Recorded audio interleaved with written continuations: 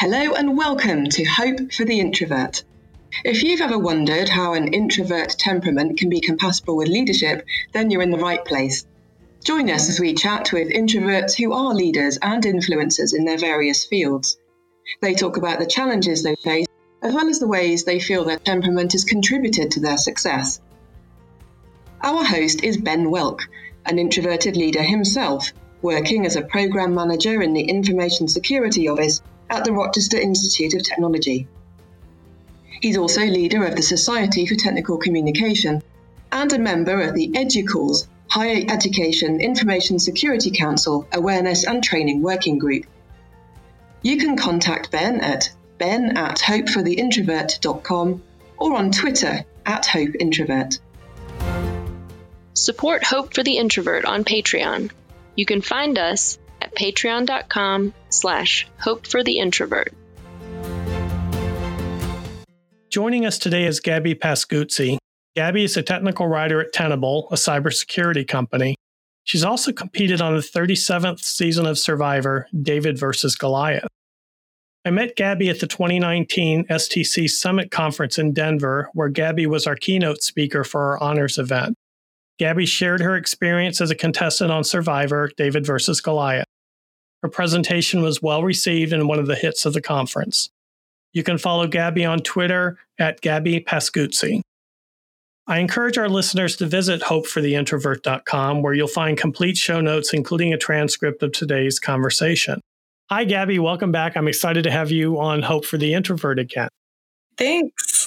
We had talked quite a bit in our last conversation about turning weaknesses into strengths and also the importance of empathy in the workplace and even the ability to show emotion. When you had talked to me about vulnerability and empathy, you said that a good portion of your thought and conversation about that was in some ways embedded in your experience on Survivor. Would you like to talk about that for a bit? Yes, definitely.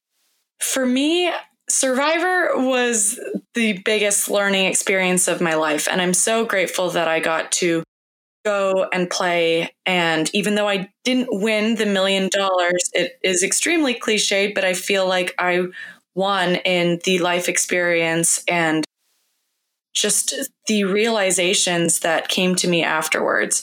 And so much of that for me was rooted in the idea of vulnerability, because it is one of the most vulnerable things that one can sign up to do is go on national TV like I did and have my experience and my face and my thoughts and all my highs and lows highlighted on national TV in front of an audience of 8 to 9 million people that watch Survivor. So one of the things that I was rather well known for on my season of Survivor was that I very much wore emotions on my sleeve. So there may have been more than a few scenes of me crying during some low times, being frustrated with people that were not cooperating with me. Like I said in our last conversation, last time we talked, I tend to wear my emotions on my sleeve. And of course, Survivor is a very different experience than the Survivor Gabby is not the same Gabby that shows up to work every day. I'm not crying in the workplace every day, but it was a very interesting social experiment in a way, because I knew that people across America would have very polarized opinions of my very visible emotions. Honestly, people across America seem to have polarized opinions about just about everything at this point in time. That is exactly right. Yep. That I learned from being on TV is you can't please everyone, and there's always going to be people who are contrary to one another. So after the show aired, I had people reaching out to me, and I would say it was about 95% positive. People would say, thank you for being so open with your emotions on the show and show that it's okay to be vulnerable and it's okay to talk about having low self-esteem at times. There was one scene on the show that was quite memorable where I had been placed onto a new tribe where I wasn't clicking with my fellow tribe mates. And there's a scene of me teary-eyed in the morning crying because I felt I didn't fit in. I felt like, first of all, I was scared that I would be voted out, which in the game means that you've been eliminated.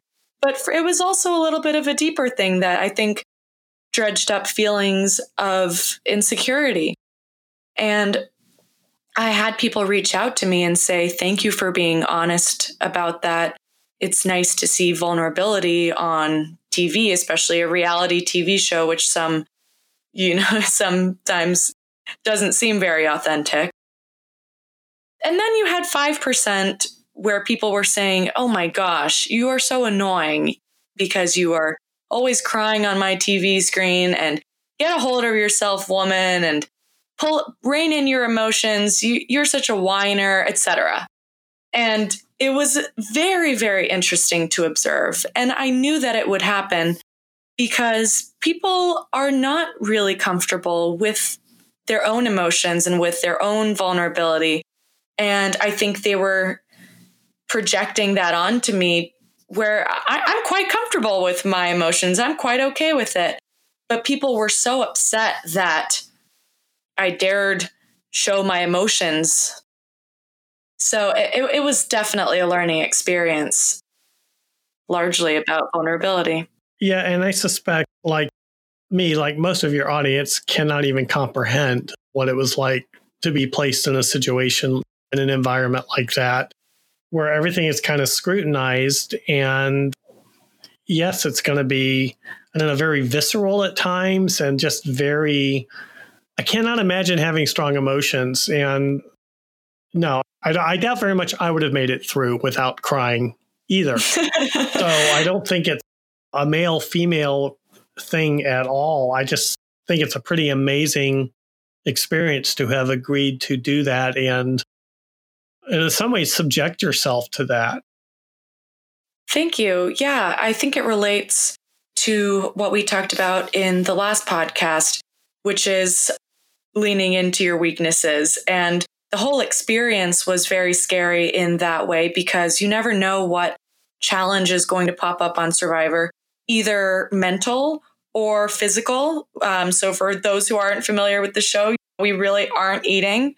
We are having maybe a quarter of a cup of rice every day, every other day, sometimes when we were running low, a scoop of coconut. So all of these challenges, of course, those aren't things I'm doing in my everyday life as a technical writer sitting behind my computer.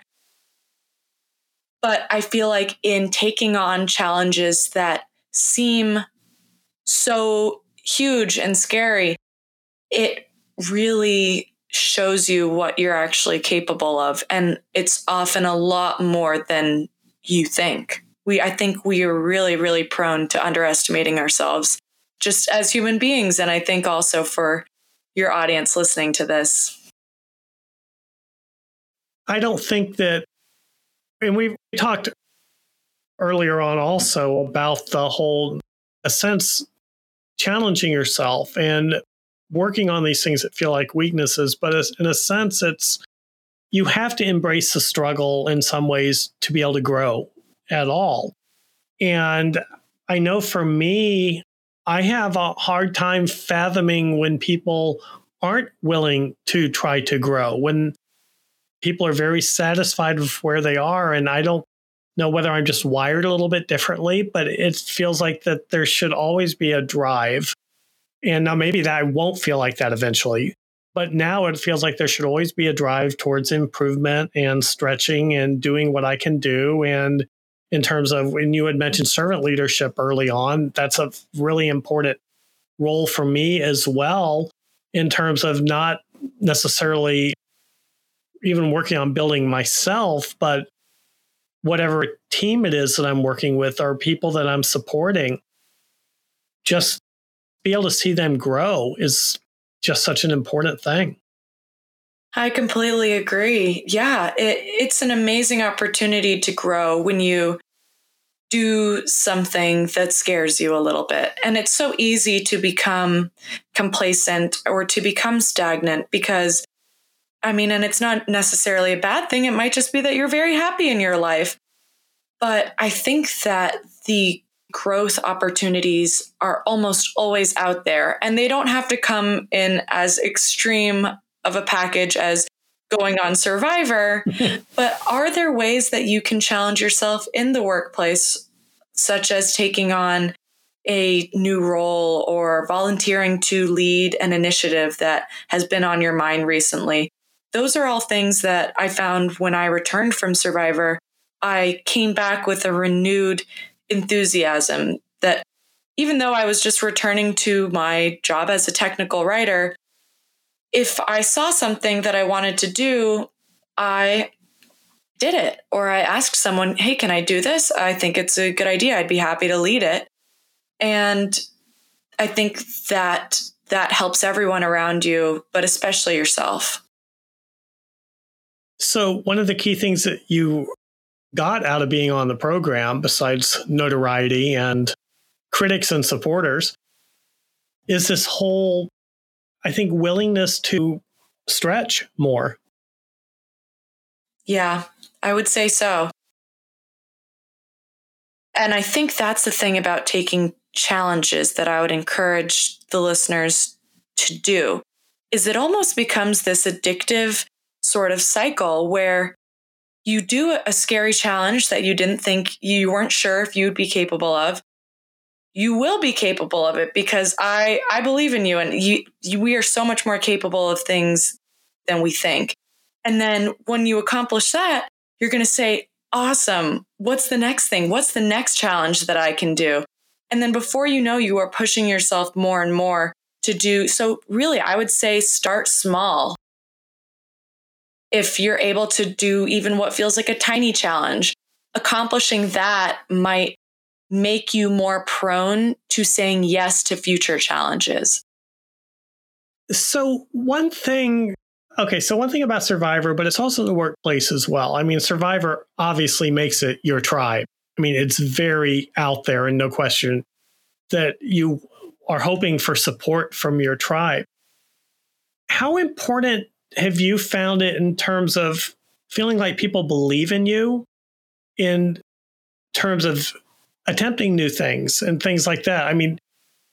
Gabby, you're talking about this willingness to try new things and to start small, but to continue to try new things, and how there's almost, you didn't use the word inertia, but I'll use that, where there's this sense of, well, I've done that. Well, what's next? What's next? And you keep climbing the ladder in some ways.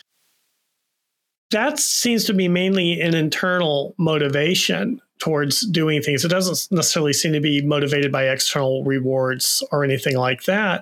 But I'm also curious as to, has it been important for you to know that people are supporting you, that they believe that you can do things? Or are you maybe a little bit like me in the sense where I'm just stubbornly independent and I'm going to do it anyway? How has it mattered whether people are supportive of you, and what ways does that matter most for you?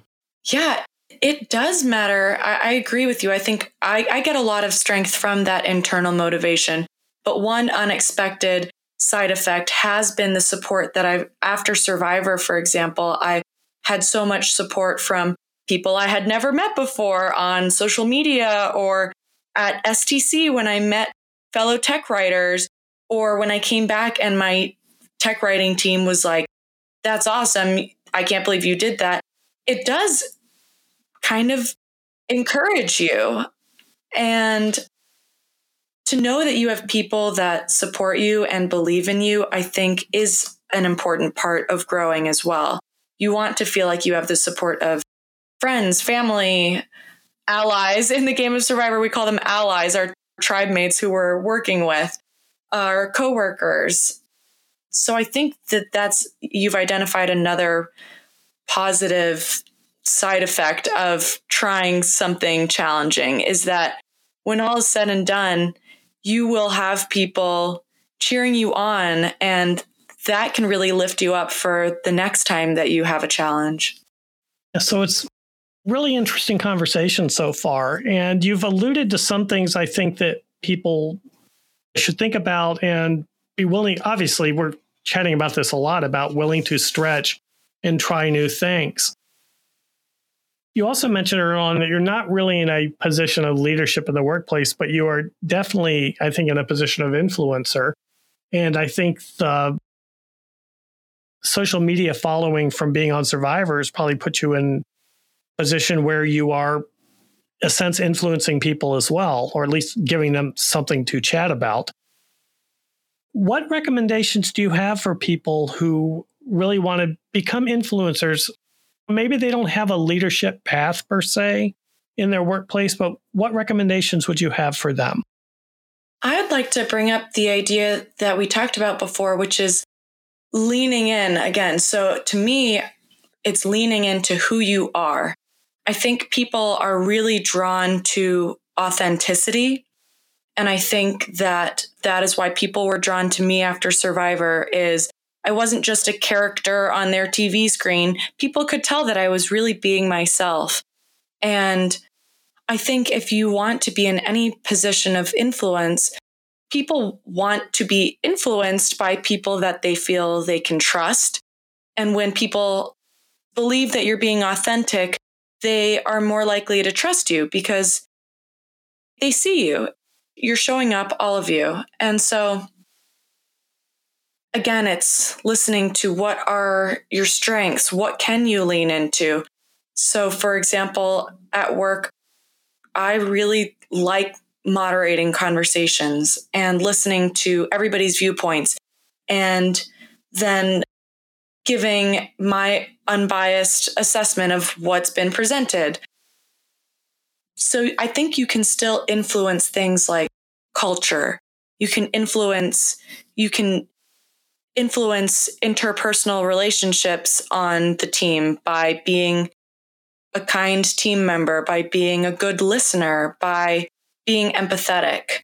So influence really can come from the smallest action. It might just be reaching out to somebody because they said they were having a hard day. And that relationship that you foster may help you in a professional sense later down the road when you need a favor being done. But more than that, it's about showing up and being authentic and being a person who people want to be around. And I think that authenticity is absolutely critical. And what always surprises me is I think people who are not willing to be authentic don't really understand that people can see that. They may assume that whatever face they provide in our front or persona they have in the workplace, that if it's not who they really are, I think that people can see that for the most part. Yeah, people are a lot more intuitive than we like to admit. And I think I completely agree with you. It happened on Survivor too. You know, people would have this sort of facade up and I was like, I can see right through this. I can see that you're hiding something or you're trying to come off too polished and I'm not really getting a sense of who you are. And it's not making me really comfortable working with you because I feel like it's this robotic transactional relationship as opposed to, you know what, we're humans and we need to do a job. We need to work together, but we're also just people. Yeah, I think that's really important to bear in mind with this. Gabby, this has been a great conversation today. Enlightening for me. I'm sure it's been enlightening for our listeners as well. One thing I like to ask is, what's one thing about you that people would be surprised to learn? And obviously, it's not going to be the Survivor thing at this point. So what is something else? Ooh, that's a good question. I think something that surprises people who meet me is that I actually didn't grow up in the United States. I was born in Germany. I lived for 10 years in Singapore, and then I went to high school in the Philippines.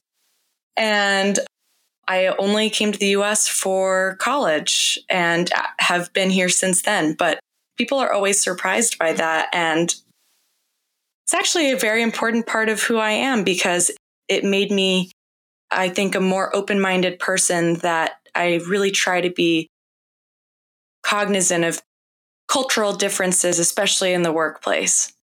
Yeah, I think that's a really good point, because I know for many of us who don't get out of the US at all, we're really surprised when things don't work the same way in other countries and things are just done differently. So I think that's a really important perspective. It must be an interesting perspective, having grown up in these other locations, and then it gives you a little, probably more objective view of what's going on, where you have seen what's normal in other places, and as opposed to what may be normal here. Yeah, definitely grateful for those experiences. Well, awesome. Thanks, Gabby. I really appreciate you spending time with me on the podcast. It's been a wonderful conversation, and I look forward to having you on again, where who knows what subjects we'll explore. Thanks, Ben. It was so great talking to you too.